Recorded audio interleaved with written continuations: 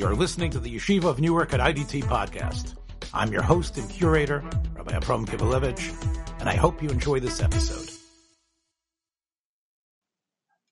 Welcome. This is Rabbi Francis Nataf, and this is the 7th episode of my beta podcast series entitled Redeeming Relevance on the Parsha.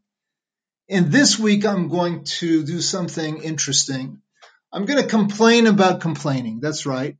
Complain about complaining. And I'm sure we actually all do some of this, especially if you're around crowds or societies that do a lot of complaining. A lot of us miss the paradox that we complain about the very thing that we're complaining about. But not all complaining is the same.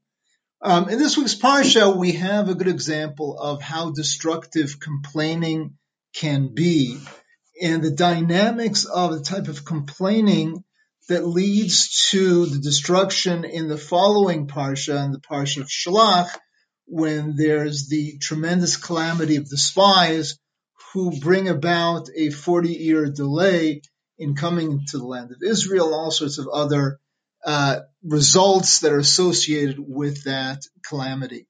In any case, it begins with a very small complaint. It's so small that the Torah doesn't even mention it.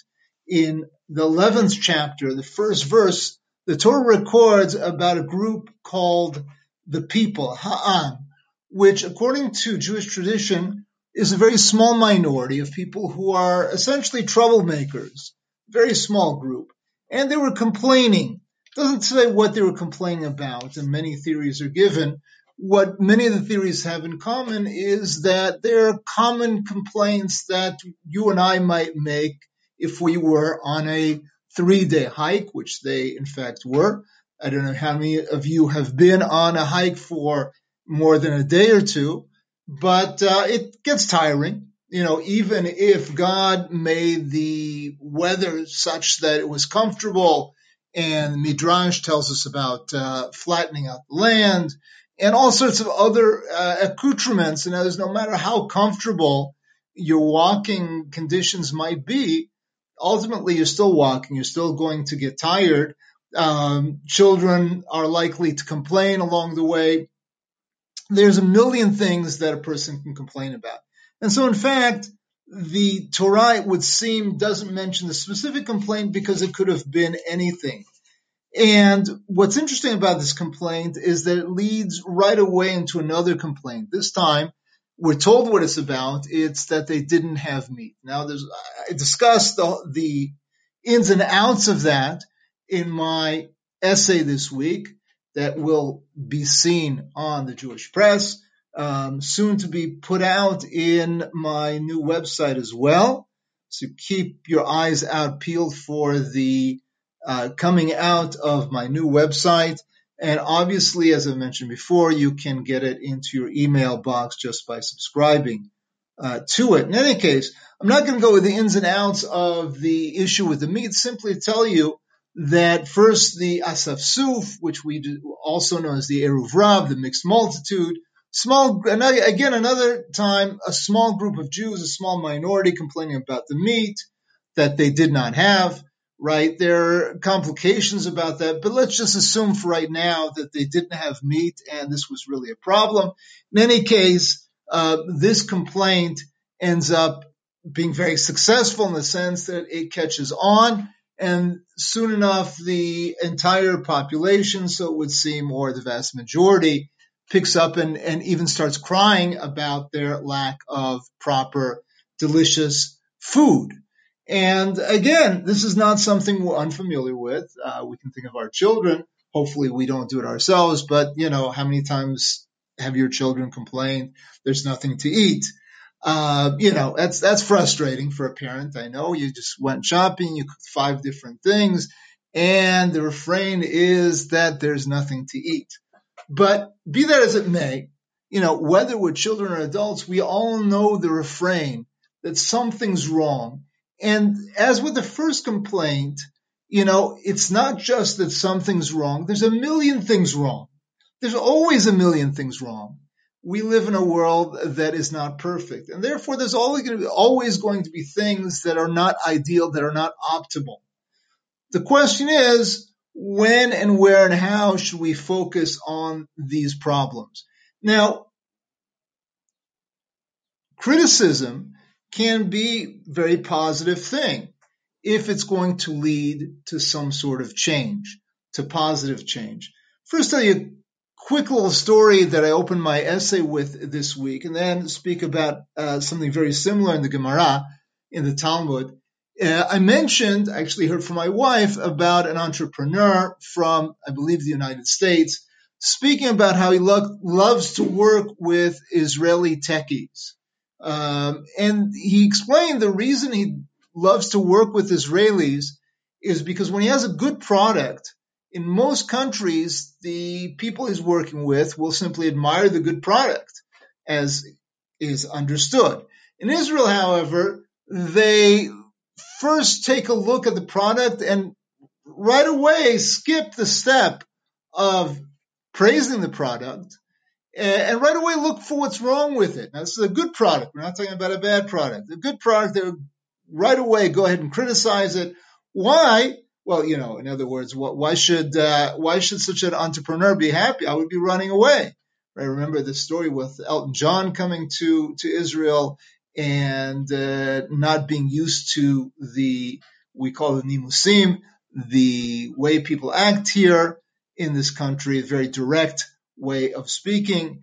And he ran right back to his airplane and took the next flight to England. So why does the entrepreneur not react like Elton John, but rather want to have more business with the Israelis? He continued that by looking at what's wrong with it, they didn't stop there. The point wasn't so much just to look at what's wrong, but once you look at what's wrong, you know how to improve the product and make it even better. So when criticism is constructive, it's positive, it's meant to improve something, we say in the Talmud, Hareze Meshubach, that's all the better. It's a good thing. And as I said, the Gemara, I alluded to a couple of minutes ago, the Gemara has something similar to say about rebuke in general. It says in Yevamot on page 65a that in the same way as we're commanded to give rebuke when it's going to be accepted, when the person is going to listen and internalize and try to improve, so too are we commanded to not say anything if we know the person will not accept it. Right? Criticism comes with a cost. Now, sometimes the benefit outweighs the cost, but perhaps even more often, the cost outweighs the benefit. And I see constant criticism as something that's not always positive in Israeli society. Maybe it's good in certain situations, as we mentioned before. But we could use a little more holding back in many situations. I think of the coronavirus, which I also mentioned in this week's Parsha. I feel that the Israeli government has done a very good job, and so would it appear from outside of Israel. Certainly by all objective criteria, it's hard to deny that Israel has done more than an adequate job. And therefore, one would think that we would praise the people who have been in charge of running the response to Corona here in Israel. In fact, that's far from what you see.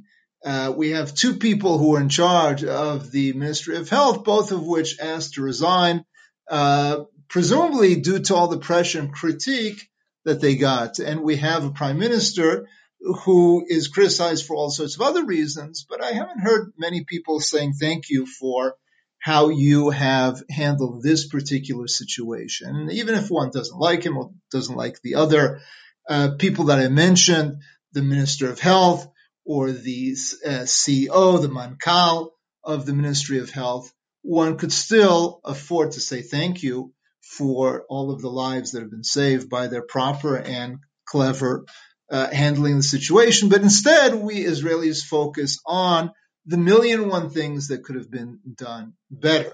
Oftentimes at cross purposes, one person complaining that they should have opened something earlier, the other person complaining they should have opened it later. There's no winning in this game. But more importantly, for what I want to say today, and I'll close with this thought, is that one has to weigh what criticism will do. In this week's parsha, we see that one criticism, small criticism, often simply unleashes a whole bag of other critiques.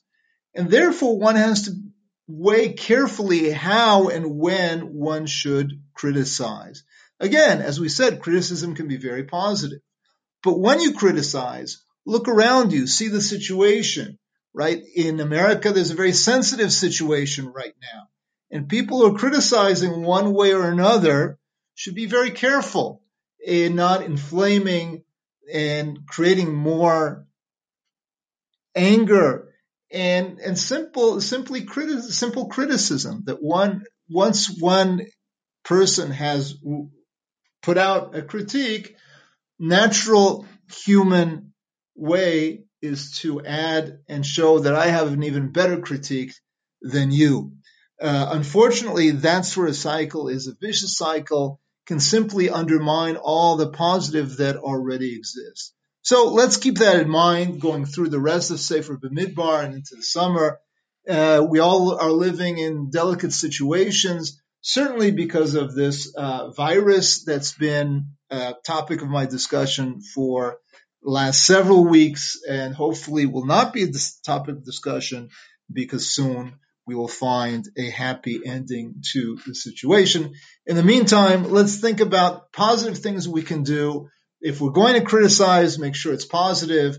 If we're going to criticize, make sure that we do it in as private a forum as possible, if that is what is appropriate.